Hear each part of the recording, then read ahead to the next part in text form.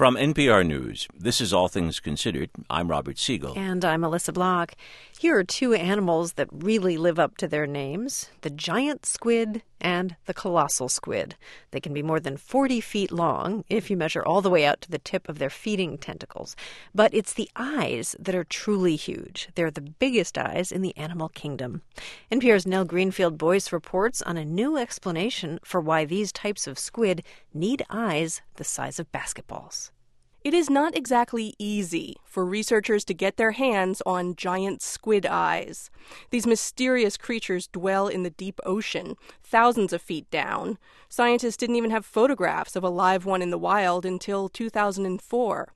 Occasionally, a fishing boat will haul in a big dead or dying blob.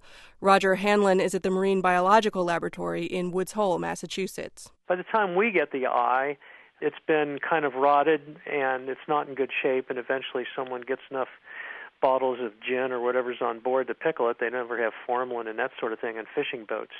And so the eyes we get are all kind of gnarled and poorly fixed, so it's hard to get accurate measurements. Hanlon and his colleagues wanted good measurements to help them figure out what giant and colossal squid are doing with such strange peepers that are so much bigger than the largest eyes in other animals. It's always been a vexing question of why they have such large eyes.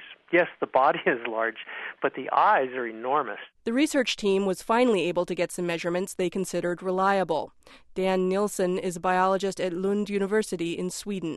We heard about a fisherman in Hawaii who'd caught a dying giant squid, which he put into his little boat and went into the harbor, and there was another guy who actually took a photograph of it. In the photo, there's a fuel hose crossing the eye's pupil. The researchers used the size of this standard hose to calculate the eye's dimensions. The whole unblinking eye was about 10.5 inches across. They were also able to directly study the eyes on a well-preserved colossal squid that was frozen right after being caught.